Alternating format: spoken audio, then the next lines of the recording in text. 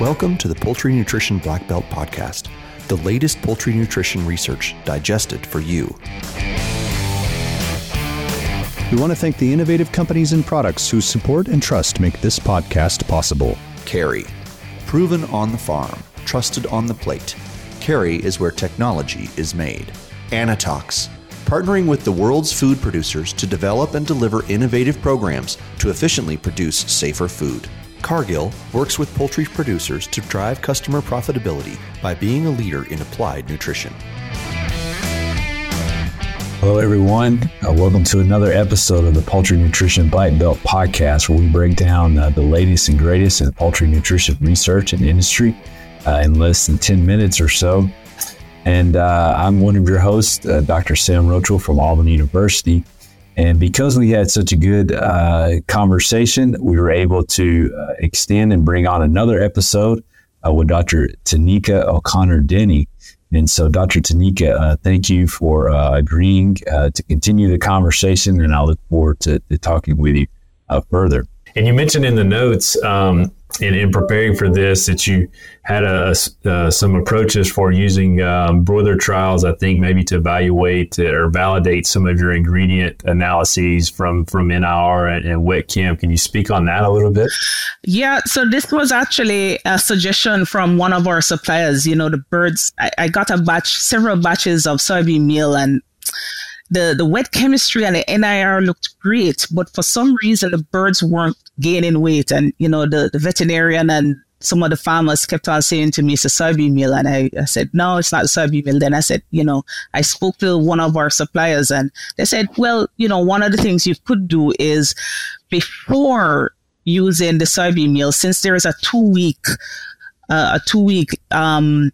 lead up time before you actually need to use it, why not formulate a diet in which the NIR results that you've obtained is used, formulated to the specification of your diet, like normal, nice. And then get your soybean meal that you already have in use and you know how the birds are performing, and then do just a pairwise comparison in small cages. So, you know, I went ahead, I got rabbit cages, 16 rabbit cages, and I had 7 birds per cage. So I got my replicates that way. And it was just something simple. Within 7 days, you got the 7-day weights. And of course, you know, there's a direct correlation between 7-day weights and the slaughter weight. And if they didn't meet the 7-day weight target that was expected, then, you know, you go back to the drawing board. If they met it or exceed it, you know, okay, the NR analysis, the wet chemistry analysis is spot on. So I think practical things like that is very useful, and I would recommend for any nutritionist to implement something like that, particularly when it is that you're getting a mixed batch barge. So when it's a single source soybean meal supplier, it's fine. You know, you can trust what the NIR readings are.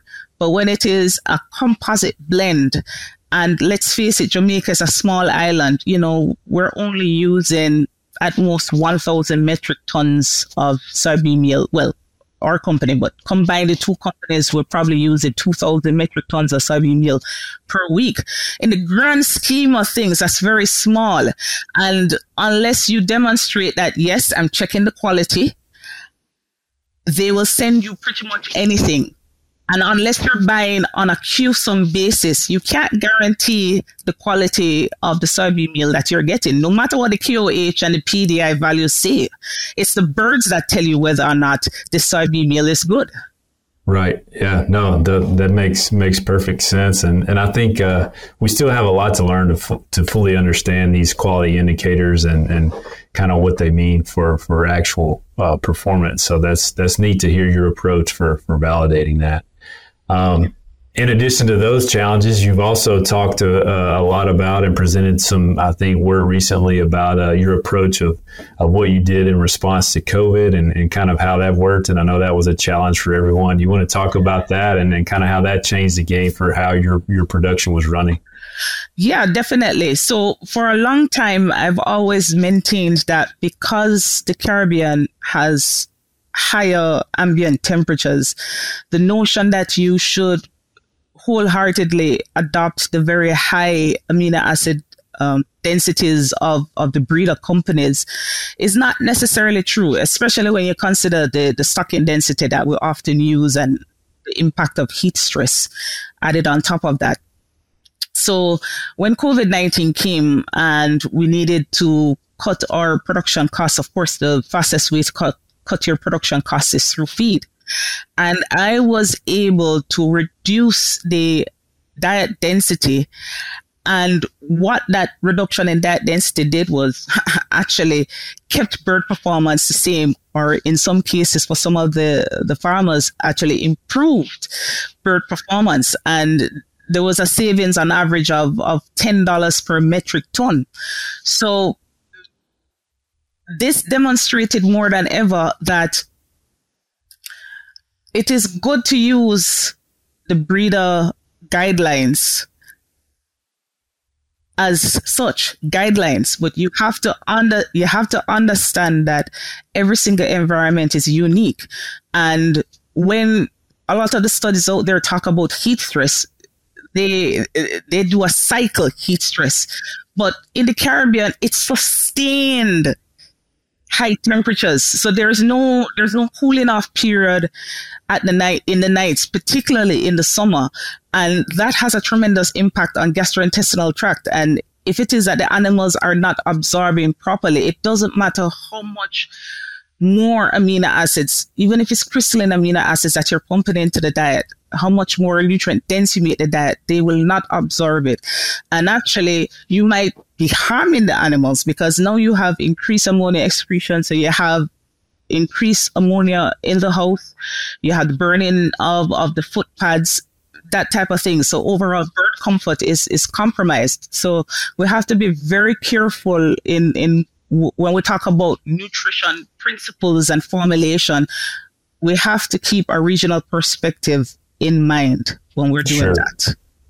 Yeah, that's interesting. I mean, we actually, with my PhD student at Arkansas, Jean-Remy Tessier, he just defended a couple of weeks ago, and he was looking at this exact scenario, and, you know, certainly the crude protein and amino acid density with heat stress interaction wasn't as simple as we thought it might be. And so he had some interesting findings on that. But I think sounds like we may be somewhat in line with what you've seen in your practical experience as well. Yeah. That's great to know. And, you know, one of the things too that I often say to young nutritionists, for the Caribbean, you have to be a professional problem solver. And that's the reason why I have it on my LinkedIn profile. Because the Caribbean has one of the highest brain drains. So a lot of technical people have left, particularly in agriculture and livestock production. So although you are a poultry nutritionist, in my case, I ended up being a general nutritionist because it is required of me, but it also means that I have to know a little bit about vaccination programs. I have to know a little bit about necropsies. I have to know a little bit about geography and geology and how they interact, biochemistry, microbiology. And the reason why I know a little bit of everything is because I've collaborated with other colleagues. I've listened with an open mind and I've shared information willingly. And what that ended up doing is making me a better nutritionist. Sure. For that collaboration. And it also means embracing technology. So, you know, I remember the infrared camera. The reason why I started using it in my field visits was because a ruminant nutritionist had the camera and he was looking at ambient body, the ambient temperature and body temperature and heat increment and how it affected small ruminant productivity. And this was mind blowing to me because I don't recall ever learning about this when I was in graduate school. And I said, well, okay, how can we incorporate this into broiler production? And this was long before I even saw it in I think it was a Cobb manual that had it afterwards. Right. So little things like that, water testing kits.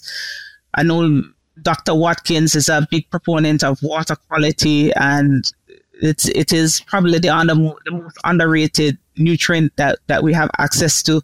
So little things like that, when you have birds that are struggling to meet their weight targets, you have to be systematic in eliminating what are the potential causes. And it actually means that you have to be a generalist now. So you have to know a little bit about feed mill operation, the interrelationship between particle size and pellet durability index and feed efficiency. Those little things, the quality of the steam when you're out in the house, the ventilation curve, all those things. You have to know a little bit of everything if you want to be a successful poultry nutritionist. Yeah, that's a great perspective, and I think hopefully we have some students and younger professionals hear that, because I think is a good perspective. And your background too with multi-species, I'm sure is, as you mentioned, been very helpful. And that's just something that we often don't get the opportunity to do. Maybe swine and poultry a little bit, but it's generally limited to that. So I think your background and all the species has provided a lot of perspective, it seems like.